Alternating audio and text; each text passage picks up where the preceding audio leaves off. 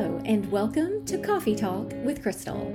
I am Crystal Grafton Combs, host of this podcast and international president of Alpha Omicron Pi Fraternity.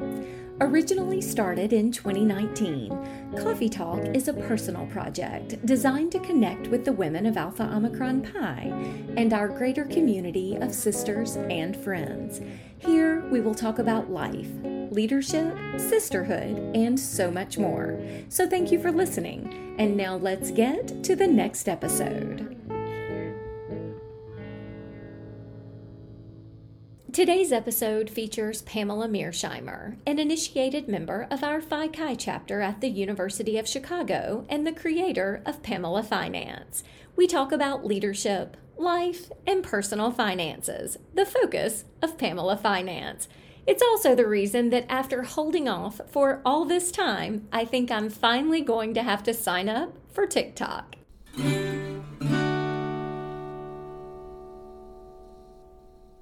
Pamela Mearsheimer, welcome to the podcast. Thank you. Thank you for having me. I am so happy to have you. We are both financial minds, and you have recently launched a new project that I am fascinated by and curious about, and we will get to all of that. But if you listen to the podcast, then you know that we always start at the beginning. So please tell me your AOPI story. Sure, I would love to tell you that. I grew up in New England where fraternities and sororities are not a very big deal, not very popular. So I never had the idea that I would join a Greek organization in college. I went to the University of Chicago and I changed my mind about Greek organizations pretty quickly, because I saw that some of just the most interesting, dynamic, go-getter people were in the Greek organizations. And one thing I remember is very early on, I saw Jessie Wang Grimm. And not during recruitment, this was before recruitment, and she was wearing an AOPI sweatshirt. And I thought, boy, she's a really cool person, and I know she's a go-getter, and, you know, maybe that's a good organization that she belongs to. So it's interesting. I remember Jessie Wang Grimm very early on. I don't know that I even talked to her. I just sort of observed her from afar. So I went through formal recruitment, and Chris Graves was in my pledge class. And now, so many years later, I would say Jessie and Chris are probably my two closest AOPI friends. So that's my very beginning story. That's really amazing. Did you ever tell Jessie that you had seen her before recruitment and that you had been inspired by her as a young person? I don't know, but she'll probably hear this podcast, so it will hopefully brighten her day when she hears it. That's amazing. I love this. And yes, they are two outstanding sisters. Now, obviously, you pledged and were initiated at our Phi Chi chapter. What did your collegiate experience look like? I came to the University of Chicago as a transfer student, so I was there for 3 years. So I wish I had one more year as a collegiate AOPI, but I had my 3 years, which was wonderful. I really warmed up to AOPI and just to the values and the sisters. And I was very involved, and I became chapter president. And I would say that was really the best training experience I've ever had, learning about organizations and people and the psychology of how people interact. It was an invaluable experience. And then I was able to go to convention, which really opened me up to AOPI International. Now, what convention was this? This was in Tampa in 1989. And, once I saw AOPI International, I was just completely hooked on the international experience. I mean, just such go-getter women. I think I keep coming back to that phrase. And sure enough, later on, our tagline became Inspire Ambition. It's very appropriate. So tell me a little bit about your volunteer experience in the years since. Sure. I started out as an advisor to Delta chapter at Tufts University. And I have to say I had great enthusiasm, but my hunch is I was probably a pretty terrible advisor because I really didn't know what I was doing. And I was so young. But another interesting thing is that one of the collegians who was there, who I got to advise, was Janet Siegel, now Janet Siegel Brown. She was a collegian at Tufts. Well, then you couldn't have done too poorly of a job because she is an outstanding sister. Yes, she has been outstanding, although I think she inspires me, even though I started out as her advisor way back when. She has been an inspiration to me. So I started out there, and then I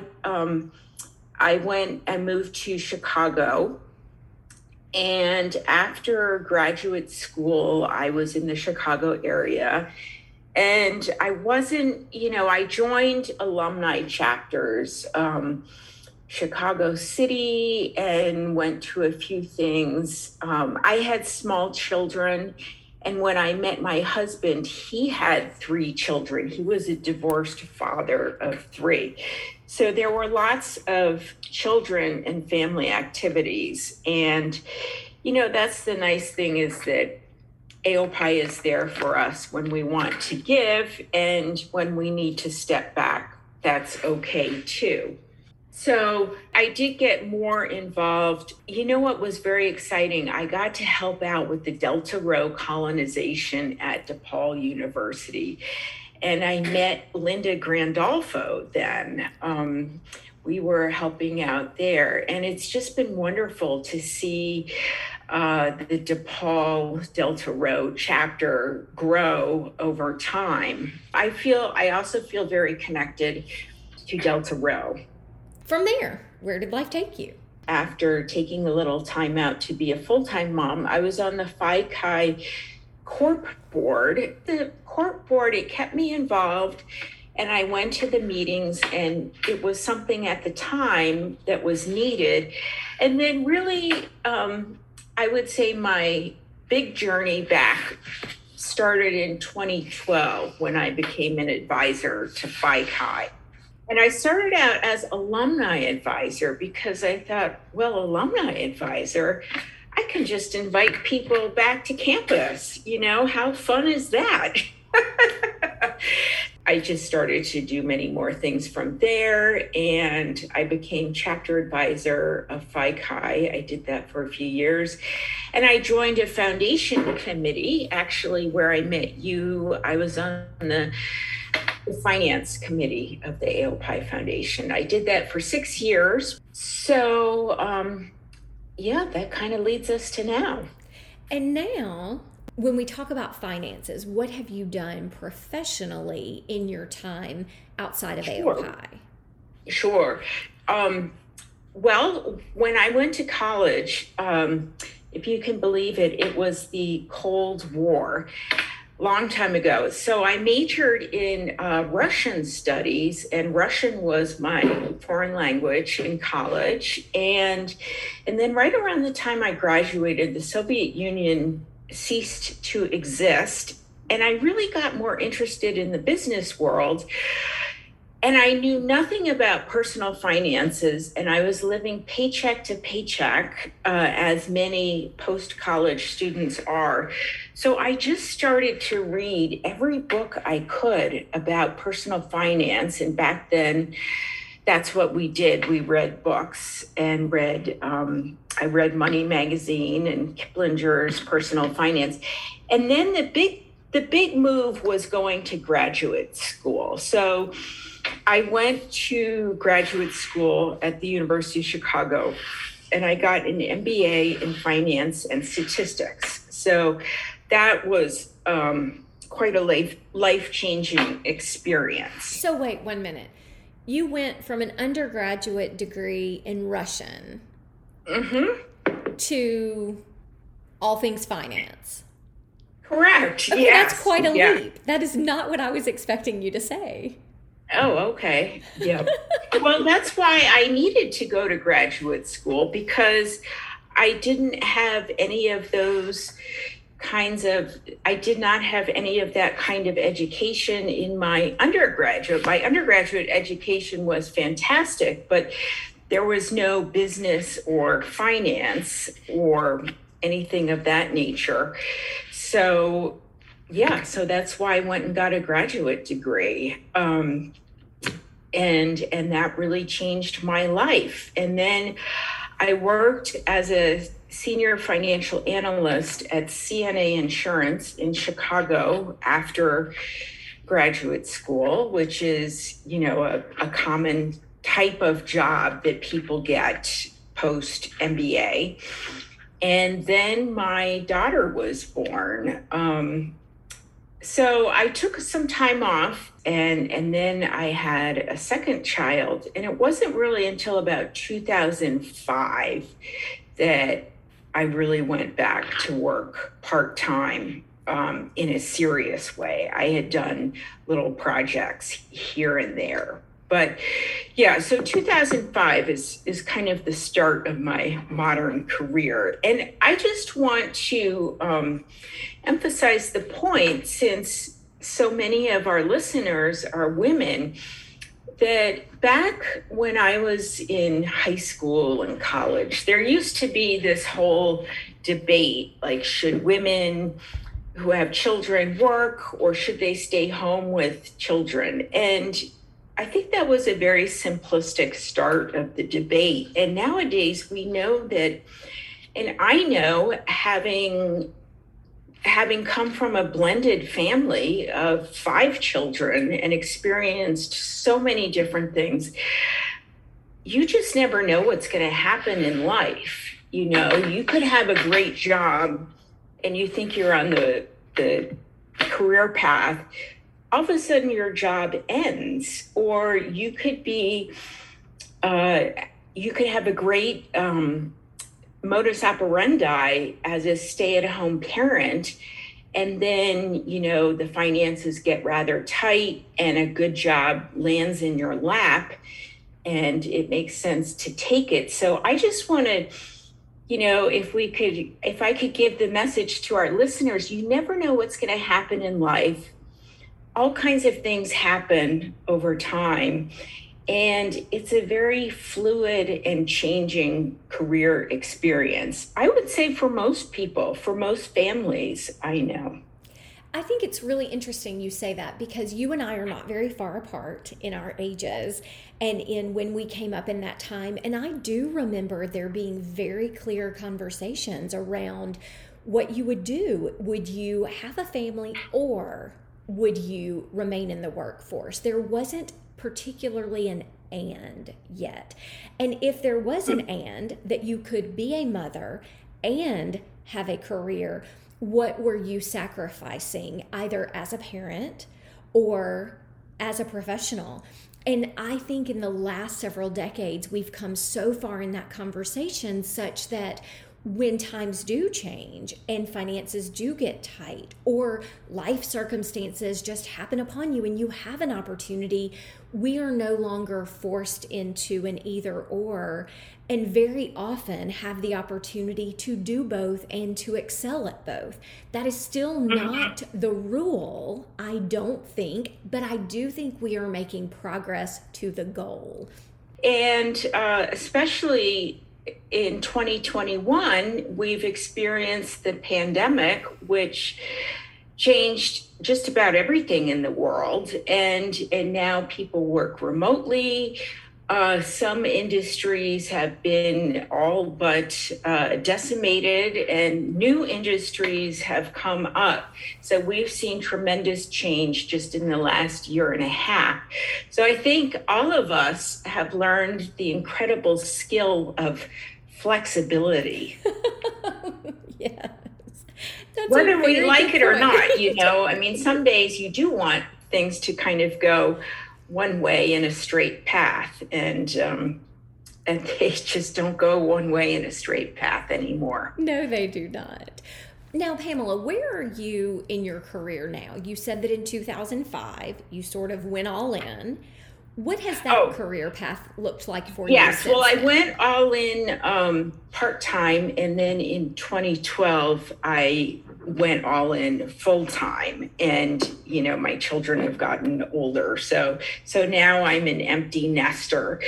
And I also had gone back to school part-time for my accounting qualifications. And I know to most people, finance and accounting seem like they're pretty much the same, but actually they're slightly different, and you do need to take more courses in accounting if you've been schooled in finance, as I had. So I did do that. And then I kind of landed in this track from 2012 onward of being a corporate accountant. And so for people who don't know what that is, corporate accountants deal with corporate financial statements and corporate reporting.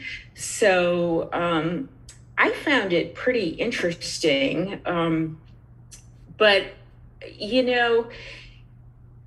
here we are talking because I think you wanted to hear about my current project, Pamela Finance.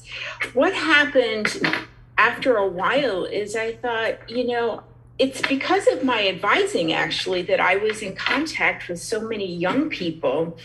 And I saw that a lot of them just did not know the basics of personal finance, not because they weren't educated or intelligent. It's just that as a society in the United States, and I think in most societies, we don't really prepare our young people to manage their income and, how to pay their bills, how to invest, how to make financial decisions. And it's information that everyone needs to learn. And most of us learn it through the school of hard knocks, because Yes.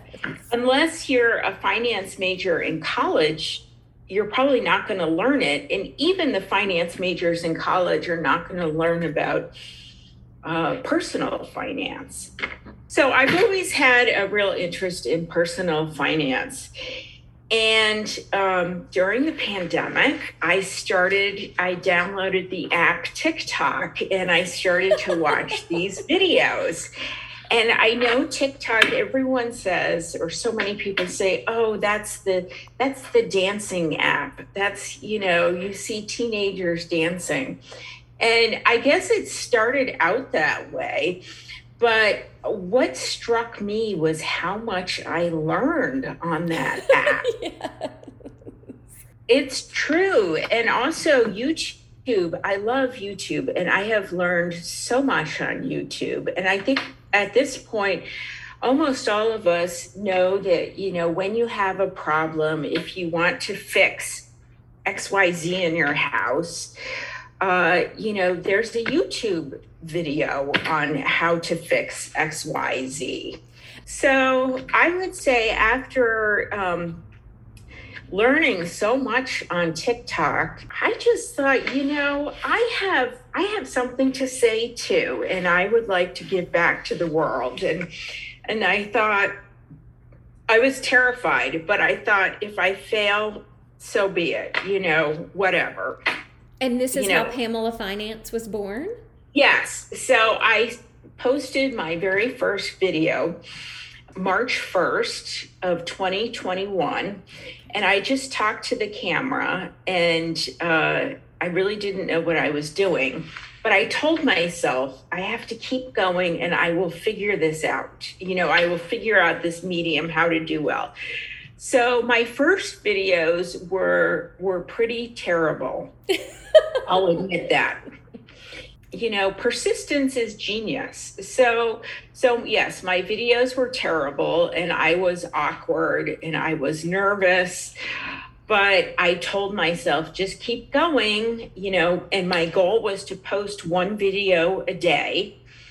And I stuck with it. And I like to think I got better. And I would say in about late August, I hit on a format that works well for me, which I do now. So I don't want to say that I'm dancing, but I would say that I move around to the music and I point to text boxes. And that format seems to work pretty well.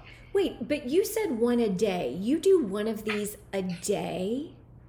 Yes. In fact, Crystal, I set a goal for myself for October. The month of October, I do 3 a day. Oh my goodness. So wait, and this is all around personal finance? They're all about personal finance, yes. And how long are they? My first videos, I would say the first, 5 months or so, they were all about 30 seconds long. Okay. And I've learned TikTok is a very short medium. And also I tightened up my message and I came up with a format that works.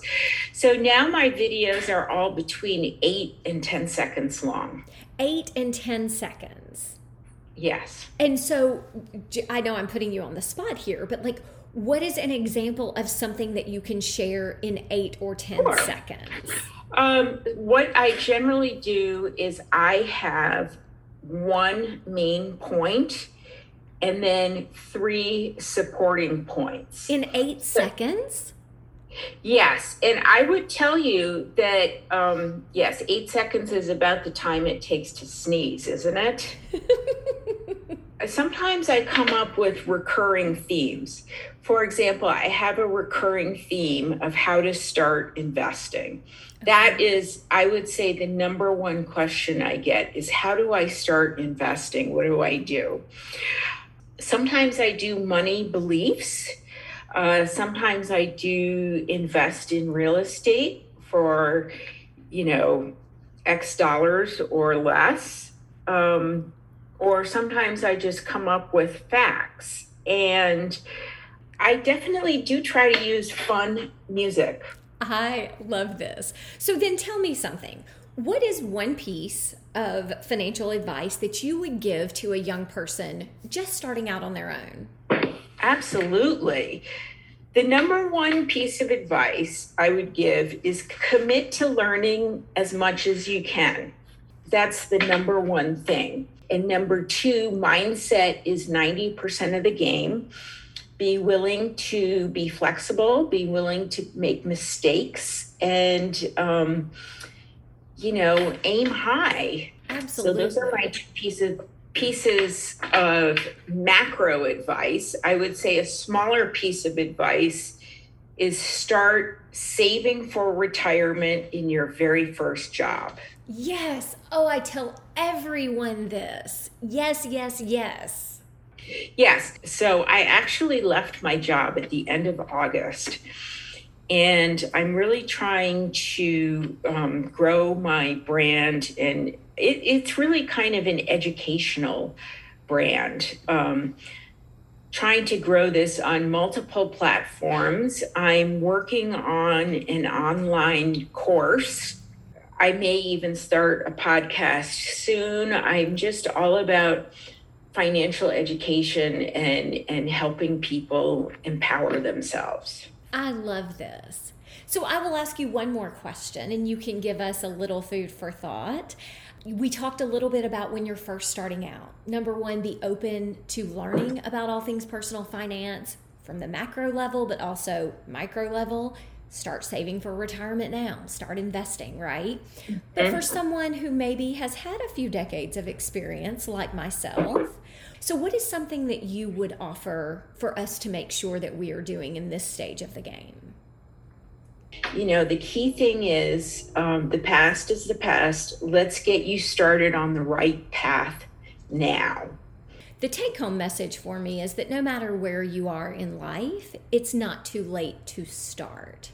And I love this. It's never too late to start. And, I think we need to normalize talking about money, talking about practical things, because these are really day-to-day problems and issues that we deal with.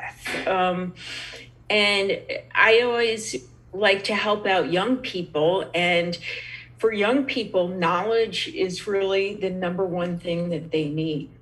I love it. Okay, Pamela, where can people find you?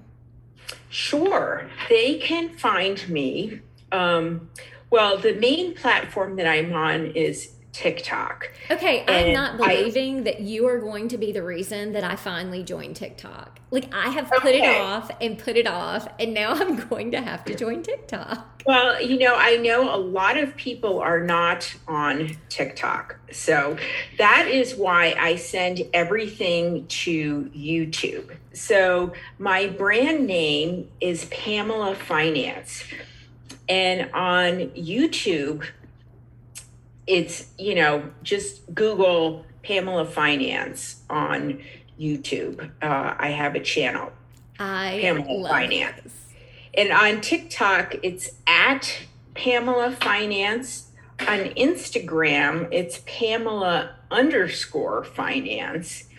And then I have a Facebook page, Pamela M Finance. I think if you just put in the two words Pamela and finance, you'll find me on any of those platforms. I love it. Pamela, thank you so much. I appreciate you joining me for this conversation today. And for everyone out there listening, as always, thank you. Until next time, stay safe and be well.